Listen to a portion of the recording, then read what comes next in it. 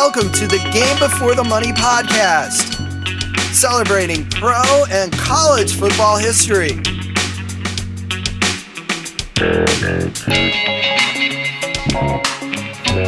In this episode, we speak with John Lobon of the Syracuse 8.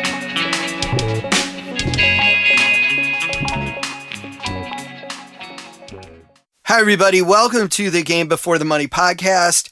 I'm Jackson Michael, author of the book, The Game Before the Money, Voices of the Men Who Built the NFL. It's an oral history of pro and college football, and it's available on Amazon.com and published by the University of Nebraska Press. This year marks the 50th anniversary of the Syracuse 8 being suspended from the Syracuse University football team. The group made 4 basic demands and staged a brief boycott during spring practice and were later suspended for the entire 1970 season. John Lobon, a member of the Syracuse 8, graciously spent a great deal of time with me giving the details about that situation and shared his experience with the Game Before the Money podcast. And I want to make clear that before we start this episode, this isn't to paint Syracuse or head coach Ben Schwartzwalder in any sort of particular context. Syracuse is a great university, and Coach Schwartzwalder is a legendary college football coach who recruited the first Black Heisman Trophy winner, Ernie Davis. He also parachuted into Normandy on D-Day and received many awards for his military service, including a Silver Star and a Purple Heart. Furthermore, it's important to remember that although Schwartzwalder's name comes up here and there throughout the podcast, the appointed committee investigated the Syracuse athletic department as a whole, and the results of the report that we'll be discussing were about the athletic department as a whole. Many of you know that I like to say football history is American history. And I think John Lobon's story and the story of the Syracuse 8 really illustrates that notion. Although 2020 is the 50th anniversary of the Syracuse 8, John Lobon's story and the stories of his teammates stand relevant even today. And the stories show how racial discrimination can exist even in places where one might not expect. Discrimination that was verified in a report commissioned by Syracuse University in 1970. And remember, this is also the football program that housed the college careers of Jim Brown, John Mackey, Floyd Little, and Ernie Davis in a time when a lot of schools banned black athletes from the gridiron. Here's some of the background on the Syracuse 8. In 1970, John Lobon stood among a group of black athletes who raised questions about Syracuse's athletic department. The players were ultimately suspended from the team for their actions. They missed the entire 1970 season, and most of them never played football again. Shortly after the 1970 season ended, an investigative report ordered by the university's chancellor vindicated the players' position, which not only included concerns about race, but other issues that affected all student athletes. Let's step into the cleats of a young John Lobon growing up in Hartford, Connecticut in the 1960s. And imagine earning all-state football honors and being recruited by major universities to attend on a football scholarship. Once you get to your school's chosen campus, however, you experience some things that aren't quite right. You excel at your position, but you're moved to a different position or benched in favor of inferior players. You hear about the team doctor making your teammate's injury worse than it already is. And on the academic side, you aren't given the same academic opportunities as other players. These things really happened at Syracuse University, and during the spring practice of 1970, a group of young men rallied to improve conditions. All of them were black. They fought against both racial injustice and for better medical treatment for all student athletes. And that's important to stress here. The story often gets told solely as a fight against racial discrimination, and that's certainly essential to the story. But what sometimes gets lost is the fact that these young men made gains for all student athletes, gains that are still enjoyed today. The group became known as the Syracuse 8, and this is the story of one of those men. John Lobon grew up during the 1960s and carried a dream of playing big-time college and pro football. He starred in high school at Weaver High School in Hartford, Connecticut. He made All-State and even made a high school All-American list. He received multiple scholarship offers. He visited the University of Colorado and loved both the facilities and the scenery. Colorado likely stood as the lead suitor for Lobon's talents until he received a surprise visit from Syracuse. I was in school one day, and one of my teammates approached me and said there was a coach from Syracuse down in the coach's office looking for me. And I told my team, I ain't no coach from Syracuse looking for me. He said, yes, they are. They're down in the coach's office. So I said, okay, let me go see. So I went down there, and sure enough, there was a coach from Syracuse, Jim Shreves. He was a freshman coach for Syracuse. He was there, and he said they was interested in me, which was totally a surprise. The idea of playing at Syracuse excited the young John Lobon from the start. His hero Jim Brown had attended Syracuse, and that made it a dream school for many football players. Lobon eagerly accepted a recruiting trip to Syracuse. I met someone there who was being recruited by them as well, and that was Greg Allen. We were there for the weekend, and we didn't know each other because Greg was from Plainfield, New Jersey, and I was from Hartford, Connecticut. But within 48 hours, we hit it off so well. At the end of the weekend, you go see the head coach, Ben Swartzwater. And at that point in time, they'll ask you, what's your interest? But before we made that visit to Manley Fieldhouse to meet with the head coach, we made a pledge. I asked, are you coming? And he responded, are you coming? And I said, I'll come if you come. He said, I'll come if you come. That's how I wound up choosing Syracuse, because of a pledge that I had with who would eventually become my roommate and one of my best friends from that date until even now. John Lobon and Greg Allen arrived at Syracuse in the fall of 1968. And again, a lot of us, when we think of Syracuse, we think of Jim Brown, Floyd Little, and probably envision a culturally diverse student population. When Lobon arrived on campus, however, he found that the incoming minority population at Syracuse was about 150 students out of an estimated student population of 16,000. I garnered those stats from a Syracuse Surface article called 1968 and a timeline of Syracuse history once posted on the university's website. So that's less than 1% of the total student population. And Lobon told me that he suspects the full minority enrollment at the time was maybe 250 to 300 students. And based on his recruiting trip and what he knew about Syracuse football in the past, he had expected a more multicultural experience at the university. It's important to point out that Syracuse wasn't much different than a lot of other colleges at the time.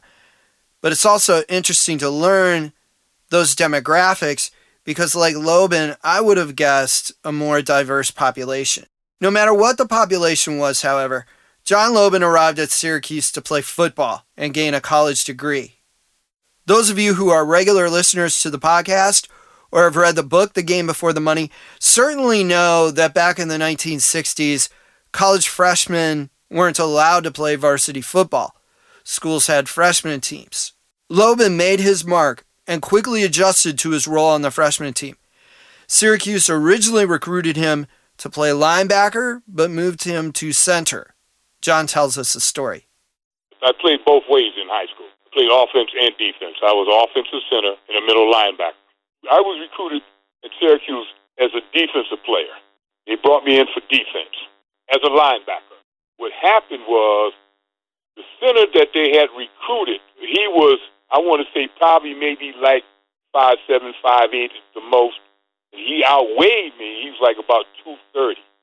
But he was too short for the quarterback, who was like about 6'3", and I'm 6'2". So they said, John, we need you to play center. I said, look, it's your dime. I'll play wherever you want me to play. So I played offensive center my freshman year. That year's Syracuse freshman team dominated its competition. We went undefeated. We were 5-0. We beat Army, Navy. We beat Buffalo, Cornell, and Colgate. We only played 5 games. I believe we had a dynamite freshman team. We just felt that we could play this game. Lobon excelled at center on the freshman team. He played linebacker one day during a scrimmage against the varsity on a day when another player was absent. Let's just say John Lobon made a real impact that day. One of the Syracuse 8 at that time was Al Newton. It's now Alif Muhammad. I hit him so hard that it actually stopped the entire practice. Because then when that hit him, it was an echo throughout the field. It was like a crack. And everybody looked and wanted to see what happened. And then they realized that was me hitting Al. I stopped him in his tracks. I used to wear my helmet low. When I hit him so hard, it actually came down and broke the skin on my nose. John shares with us a story about that play that his teammate Carl Lombardi told him years later at a team reunion. That was called the defining moment of the freshman team. Carl said to me, John, your nose is bleeding. And he was telling the story. And he said, John just took his hand, put it up on his nose and wiped away the blood and called the next defensive set. John was playing middle linebacker. In those days, that position was like the quarterback of the defense and called the defensive alignments in the huddle. There's another part to this story, however, that John's going to share with us now. Swartzwalder thought that if a play was a fluke, he'd call it again. They figured that freshman year, and I got lucky, okay? So they called the same play and got the same results. I hit him again. Al told me, he said, when I went back to the huddle, Swartzwalder asked him, he said, you let a freshman hit you like that? And Al said to him, Coach, he can play. That's the last time I ever played middle linebacker. So that's something to keep in mind throughout this story. Lobon never got a chance to play middle linebacker again, even though he clearly made an impression on his coach and his teammates. In fact, the play earned him the nickname Lobisky. His teammates combined Lobon with Nitschke after Packers hard-hitting middle linebacker Ray Nitschke. That's the kind of impression that John's play made. One of the 4 points the Syracuse 8 eventually made was the need for more clarity and consistency about knowing and having roles on the team. Black players were often shifted around the depth chart and moved to different positions. Here are 2 examples from a Daily Orange article that covered a Council on Student Life meeting in February of 1968. A spokesperson for the team stated that black players were, quote, overloaded at certain positions and had to compete against each other for playing time. That resulted in fewer blacks being on the field at any given moment. And you'll want to remember that little note as we go further into the show. Another example given at that Council of Student Life meeting in February of 1968 was about a player being denied a road trip. He played a certain position all week, and then a coach abruptly changed his position to one that was already filled for the road game, And then that Monday, the coach in question shifted him back to his original position. John Lobon gave personal accounts of how he and his teammates were affected by these inconsistencies. He told me that during his freshman year, the coaches projected what players on the freshman team might start as sophomores on varsity. They predicted 2 were good enough. One was a defensive tackle who was later a first-round draft choice for the Baltimore Colts, and the other was John, predicted to start at center. That's not what happened, however. Syracuse started a center much smaller than John and moved Lobon to a third position, defensive end, a position he'd never played before. Here's where we need to rewind the tape machine and put football into the 1960s into context. John's going to do that for us right now. It's something that, they may not want to talk about, but it's the reality. There were 3 positions that black ball players didn't play: quarterback, center, middle linebacker. I played 2 of those 3 positions. Like you said, the middle linebacker is the quarterback of the defense. The center is the quarterback of the offensive line. So I would be the one that would be dictating what the blocking assignments on offense would be and what the defensive sets would be on defense. I would be controlling that. They were considered thinking positions. We couldn't think. That was the perception. But they were also positions where you barked out the call. What they didn't feel comfortable with, they couldn't feel as though a black ball player should be yelling at white ball players. Again, this isn't a singular situation happening in America in the 1960s. Those of you who have read the book, The Game Before the Money, know Garland Boyette's story. Garland was the first black middle linebacker in pro football in 1962 for the St. Louis Cardinals, a few years ahead of Willie Lanier at that position. Garland shared about the hate mail he received about how black players shouldn't be in a position to tell white players what to do, and other hate mail questioning his intelligence. And to add to what John said about playing center after he broke down the responsibilities a center has at the line of scrimmage that many of us fans don't know about, I got to sit down with legendary San Diego Chargers center Courtney Hall at his Southwest Conference Hall of Fame induction, and he told me about the assignments he'd call before plays, and even said he occasionally told quarterback Stan Humphries to call timeout if a blocking scheme wasn't going to work. And now here's something a lot of you might not have known or even thought about. The first African American to play center in the NFL is generally thought to be Ray Donaldson. He was drafted by the Baltimore Colts in 1980. Dolphins great Dwight Stevenson was drafted the same year and started in 1981. Now, those of you who followed the NFC Central in the 1970s might remember Larry Terry played center for the Lions in the late 70s, and Pro Football Reference shows that Sylvester Croom played 1 game at center for the Saints in 1975. Hopefully that'll give you a better historical perspective of the center position. And now John's going to give us a little more historical context on football rosters during this time.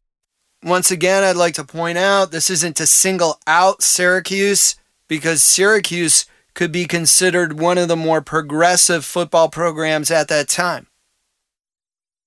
Syracuse never had any more than maybe 4 black ball players at any given time on the entire team.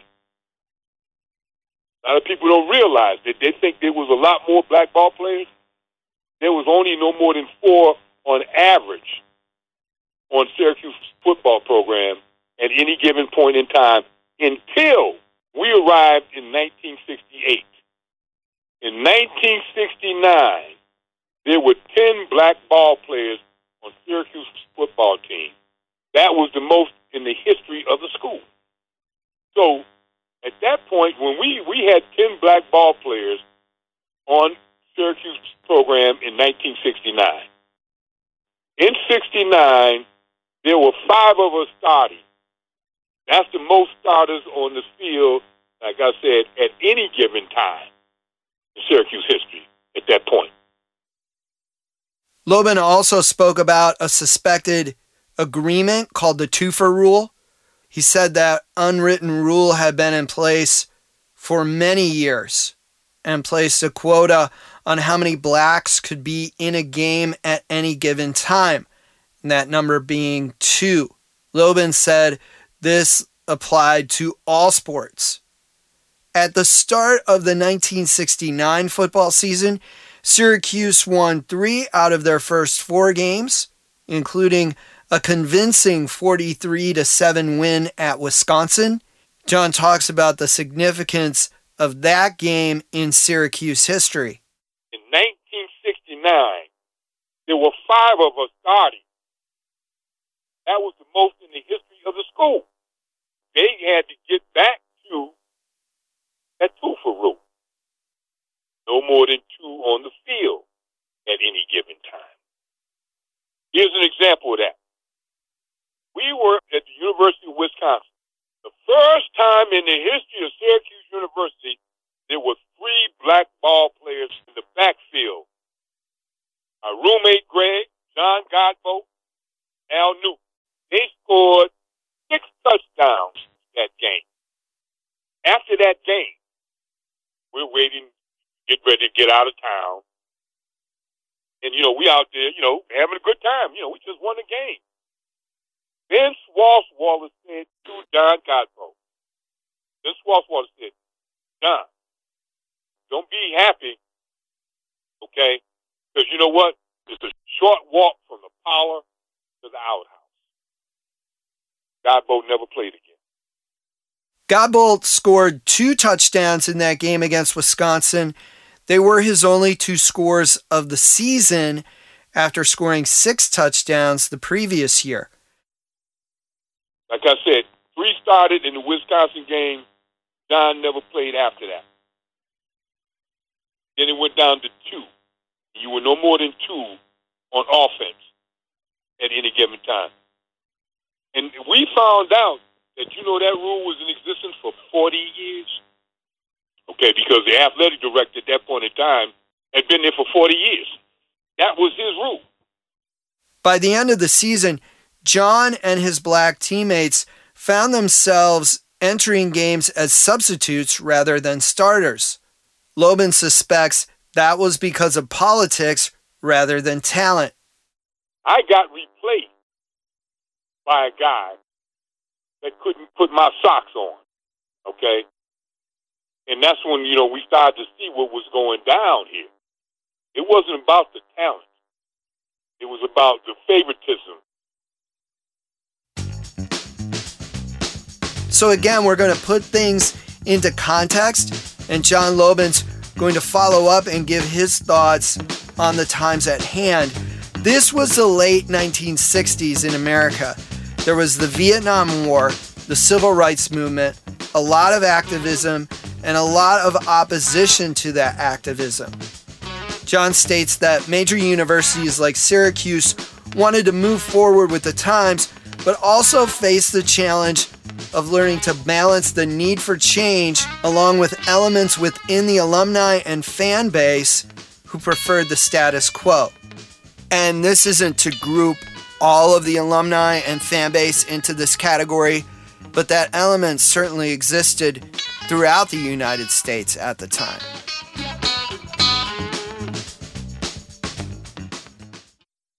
Martin Luther King just was assassinated in 1968, and Robert Kennedy was assassinated as well. We were in a cultural change at that point in time, in the late 60s. So, and then, there was a lot of conversation about the lack of minorities attending majority white universities, where you needed to let more black athletes and students attend those environments. So we were trailblazers at that particular point in time. That's why that number went from, like I said, 4 to 10. because the change was coming. But the universities were not prepared for that. They was not prepared for what I would say was the culture shock. The fans and how the student body, how are they going to react? How was that going to be received by the fan base? And to be truthful to you, well, Syracuse was not prepared for that. In 1969 is when they replaced me with a player that I knew and everybody knew he wasn't better than me. That's why I said, this wasn't about football. This was about culture, okay? And culture was not prepared for that many black athletes to come into a program that didn't sit well, as I think they believe, with the fan base. They would accept a few, but they wasn't going to accept a whole lot. So now we've got a good historical context for the social mores at the time. Now, there's more to this story than race, but race, of course, was certainly a large part of the equation. But John and his teammates were about to stand up for some things that all student athletes enjoy today. Syracuse ended the 1969 season at 5-5. They lost 3 games by a total of 5 points. 2 of those games were against ranked teams. Spring practice of 1970 changed the lives of John Lobon and his black teammates. Bear in mind that they were young men, 19, 20 years old, and in general, they're the first people in their families to have a chance to attend college. Many of them also dreamed of playing in the NFL. So when these men challenged the problems at Syracuse, problems that were acknowledged by the university in December of 1970, there was a lot at stake for them. The Syracuse 8 made 4 demands and eventually boycotted during spring practice of 1970. We'll look at each of those 4 demands individually. The first we'll look at was related to academics. There were 4 demands that we made in 1970. And those 4 demands consisted of academic support for student athletes, which is mandatory now for student athletes. There was also a racial element to this demand. John points out one example of how his white teammates received better academic support. The white ball players had academic advisors. We were given student advisors. When you go away on the away games, you leave on a Friday. So you miss that day of classes. So in order to catch up, you got to be brought up. And so they had academic advisors. We had student advisors. A second demand dealt with the medical care football players received.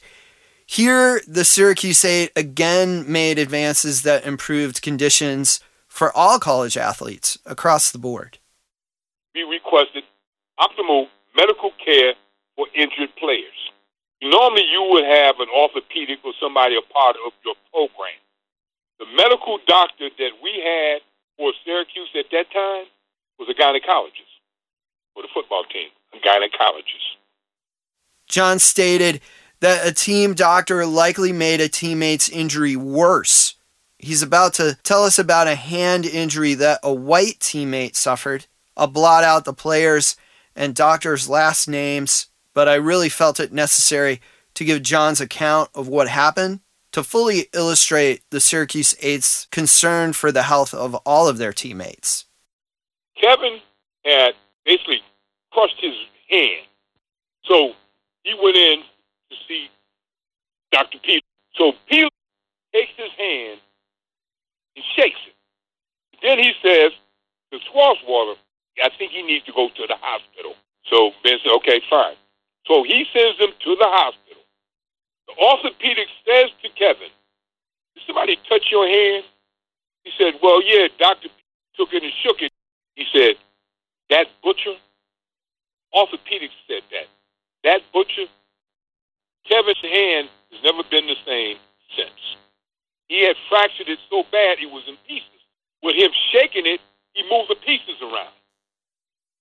Earlier in the program, we went into detail about events that spawned the third concern of the Syracuse 8, the belief that players started and were placed in certain positions for reasons other than ability. We were saying assignment of team positions based solely on merit. So you see all three of those were involved with fairness for all the ball players. John noted that some players had sponsors. He believes that those players who had sponsors were given priority over players who didn't have sponsors. The Daily Orange from September 15th, 1970 noted, quote, "The fact that no black athlete had a community sponsor, a person who helped provide some of the gravy a player accrues to being a varsity football player," unquote. The fourth component of the boycott was a demand for a black assistant coach to be hired. This point sparked the most debate and was the most publicized. Before John speaks about that, I'll provide some background and a few names that you should know in college football history. Harvard hired former All-American William Henry Lewis as an assistant coach in 1895. He's thought to have likely been the only black assistant in the Ivy League and probably the entire country. He later became the U.S. Assistant Attorney General under President William Howard Taft. He's also usually credited with coming up with the idea of the neutral zone at the line of scrimmage. He was an assistant at Harvard from 1895 through 1906. A fun fact about Lewis's tenure as an assistant coach, Harvard won back-to-back national championships during that time. In the 1960s and going into the 1970s, black assistant coaches in NCAA football still proved exceedingly rare. Les Richardson coached receivers at Wisconsin, and Frank Gilliam was an assistant at Iowa. Both were hired in the mid-60s and are generally regarded as the first two black assistant coaches in NCAA history. There may have been a few others before them that I wasn't able to find, but the point is, the hiring of a black assistant coach in big-time college football in 1970 was a jolting idea to many onlookers. And the reason why we went that way was because we felt that a black coach would be able to express our concerns. That's what blew the whole damn thing up. John adds that one of the concerns that the players felt a black assistant could help with involved name calling. John gave a PG-rated example for the podcast of the name calling, which was later confirmed in the university's report. There was a lot of misuse of words. We were called boy. When we tried to tell the coaches, don't call me a boy. Call me by my name. You know who I am. Hey, boy, come over here. At that point in time, boy had negative connotations to it. I'm just giving you the light side. We would call other things too now, okay? But I'm going to try to keep it polite here. Coach Ben Schwartzwalder responded in at least two ways to the notion of hiring a black assistant coach. John Lobon tells us of a comment Schwartzwalder made. Schwartzwalder made the comment, I looked for one on the way home, and I looked for one on the way back to school, didn't find one. That was his response to, you need to hire a black coach. Schwartzwalder also said he'd bring Floyd Little into spring practice as a coach, and I can hear some of you already scratching your heads because Little was about to enter the prime of his career with the Denver Broncos.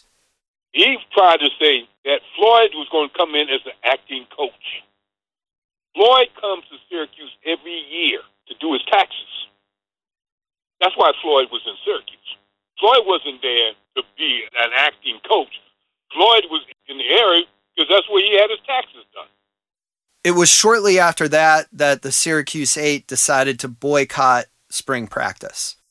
This was obviously a big story in the local media, and certainly Ben Schwartzwalder was and still is a legendary coach in Syracuse history. He did have a huge advantage on how the media portrayed the situation.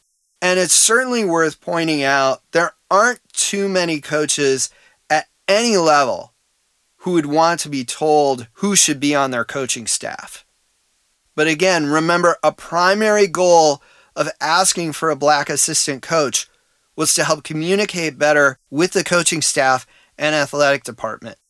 So the Syracuse 8 turned to another Syracuse great for help in resolving the issues.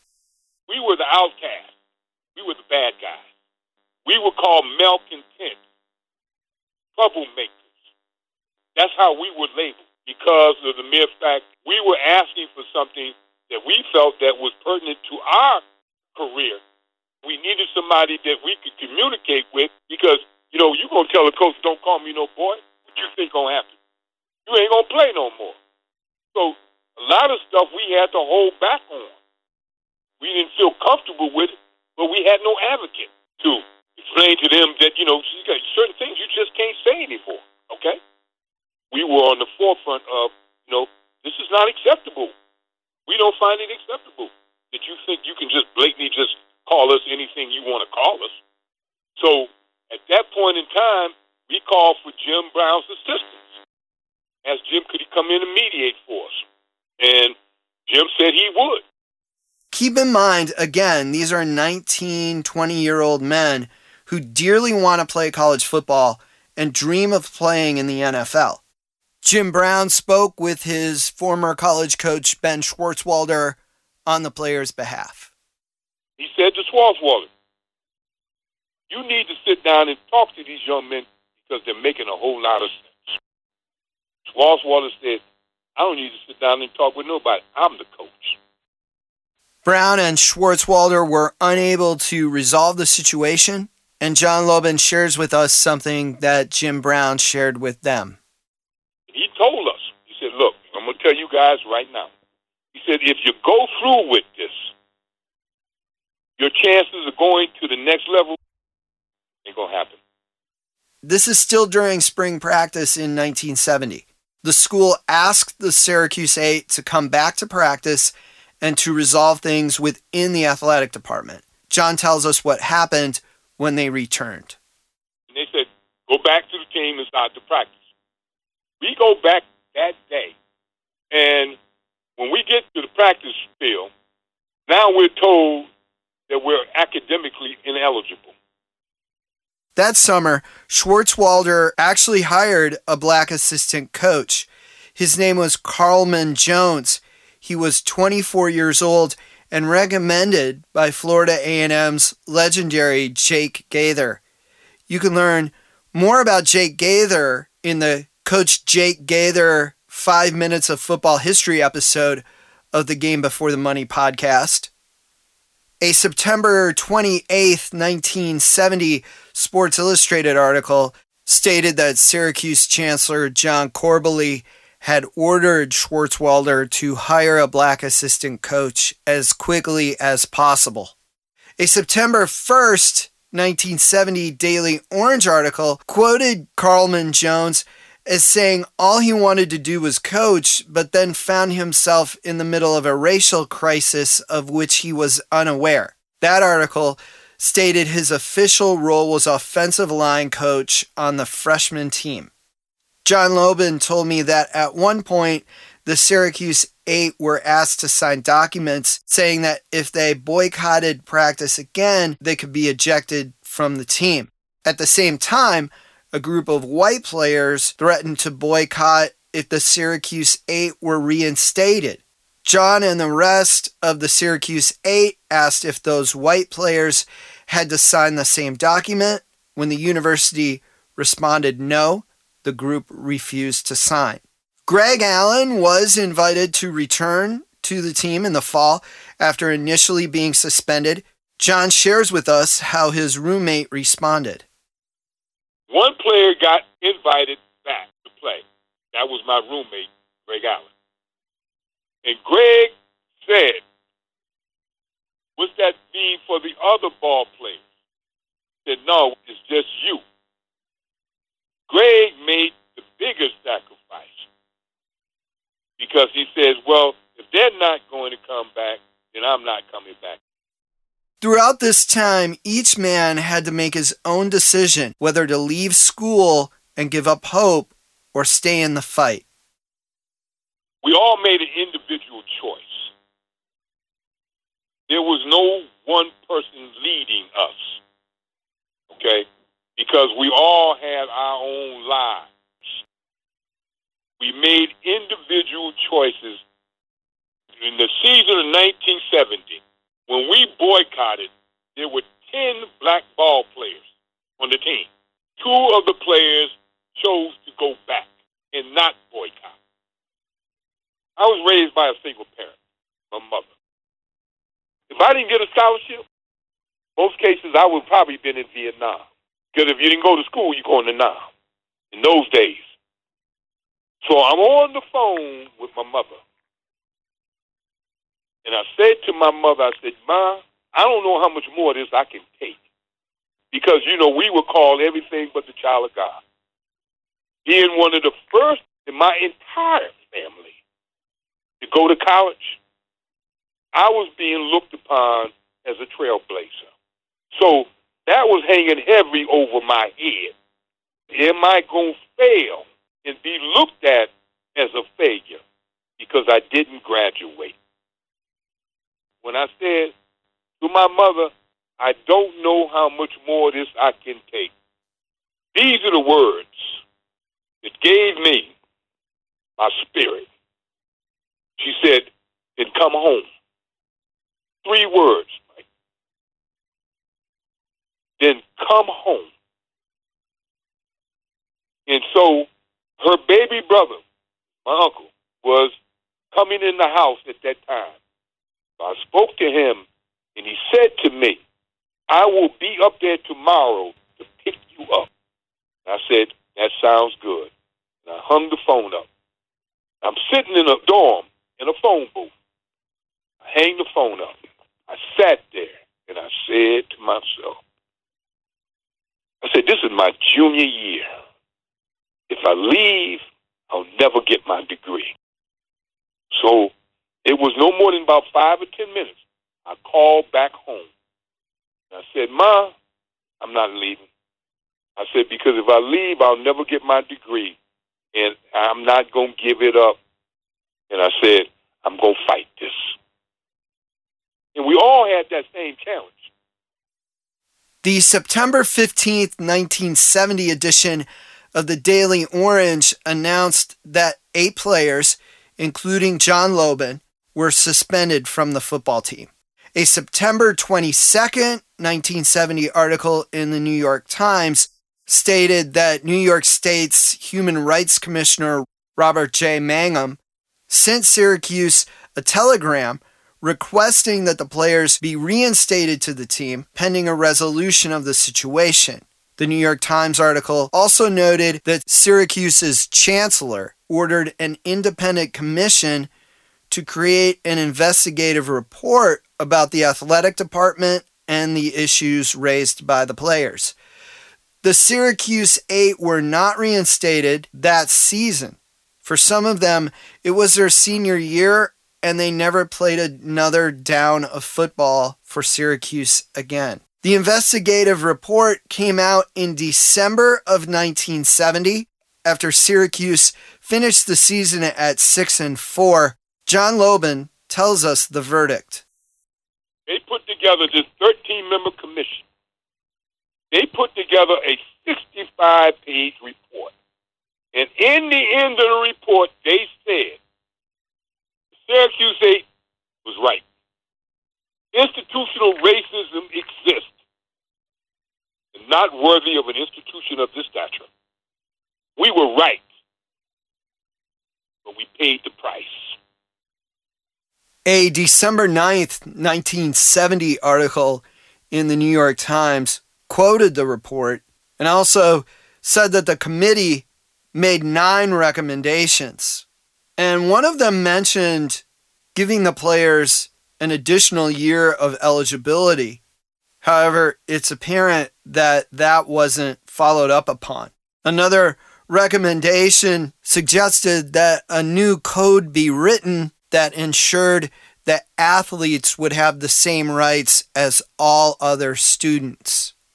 The article stated that the investigation included 28 hearings and 40 witnesses, and transcriptions of the interviews totaled over 600 pages. The committee interviewed current and former players, all of the coaches, the athletic director, and Syracuse's chancellor. John and Greg Allen were the only two of the Syracuse 8 to play again.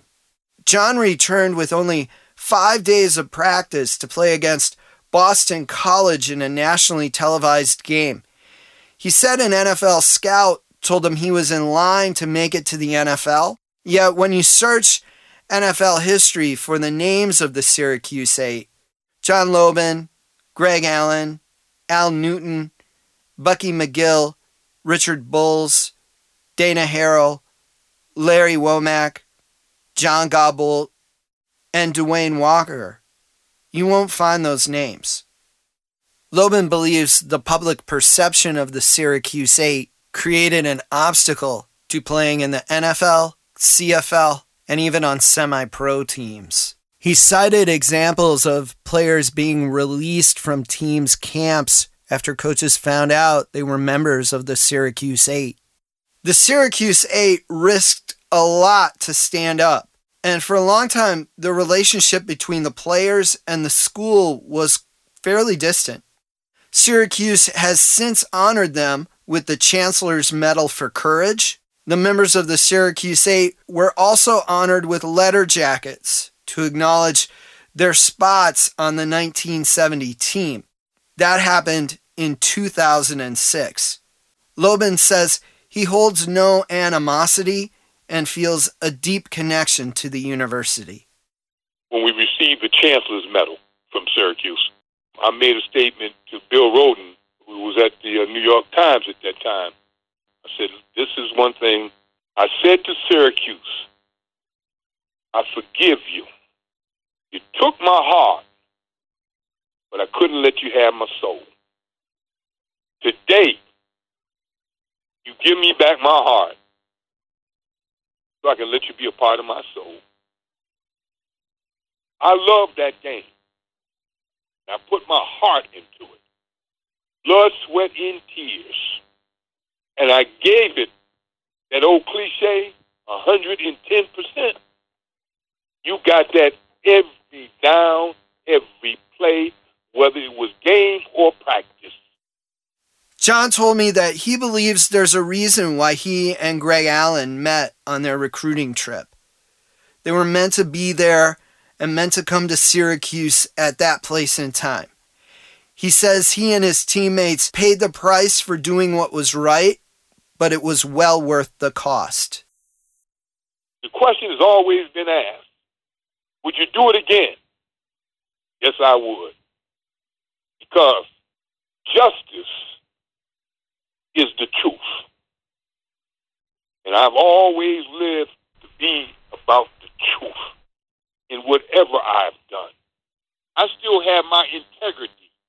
I still understand my purpose. What I did take from it applied to my journey. Matter of fact, I became a commissioner with the Commission on Human Rights and Opportunity here in the state of Connecticut. When I made the statement that day, I made the choice to continue forward with this boycott, I stated, so no one else will ever have to go through this again. That's my sacrifice. Because I was there to open the doors, but I was there to keep them open.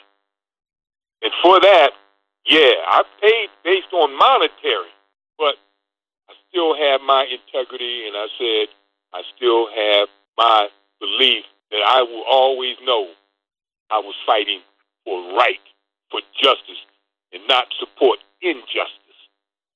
My journey is about justice, not injustice.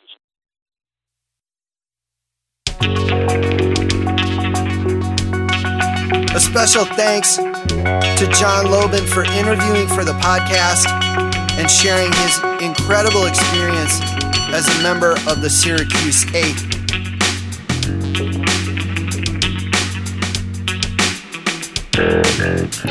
You can learn more about the Syracuse 8 in a book called Leveling the Playing Field, and it includes interviews with the players, and the book goes much deeper into the story. That book is available on Amazon.com, as is the book The Game Before the Money. Thank you for listening to this episode of the Game Before the Money podcast. Transcriptions of podcasts and many other football history articles are available at thegamebeforethemoney.com. Podcast transcriptions are powered by our transcription partner Sonix. Sonix. You can visit sonix.ai to learn more about their transcription services.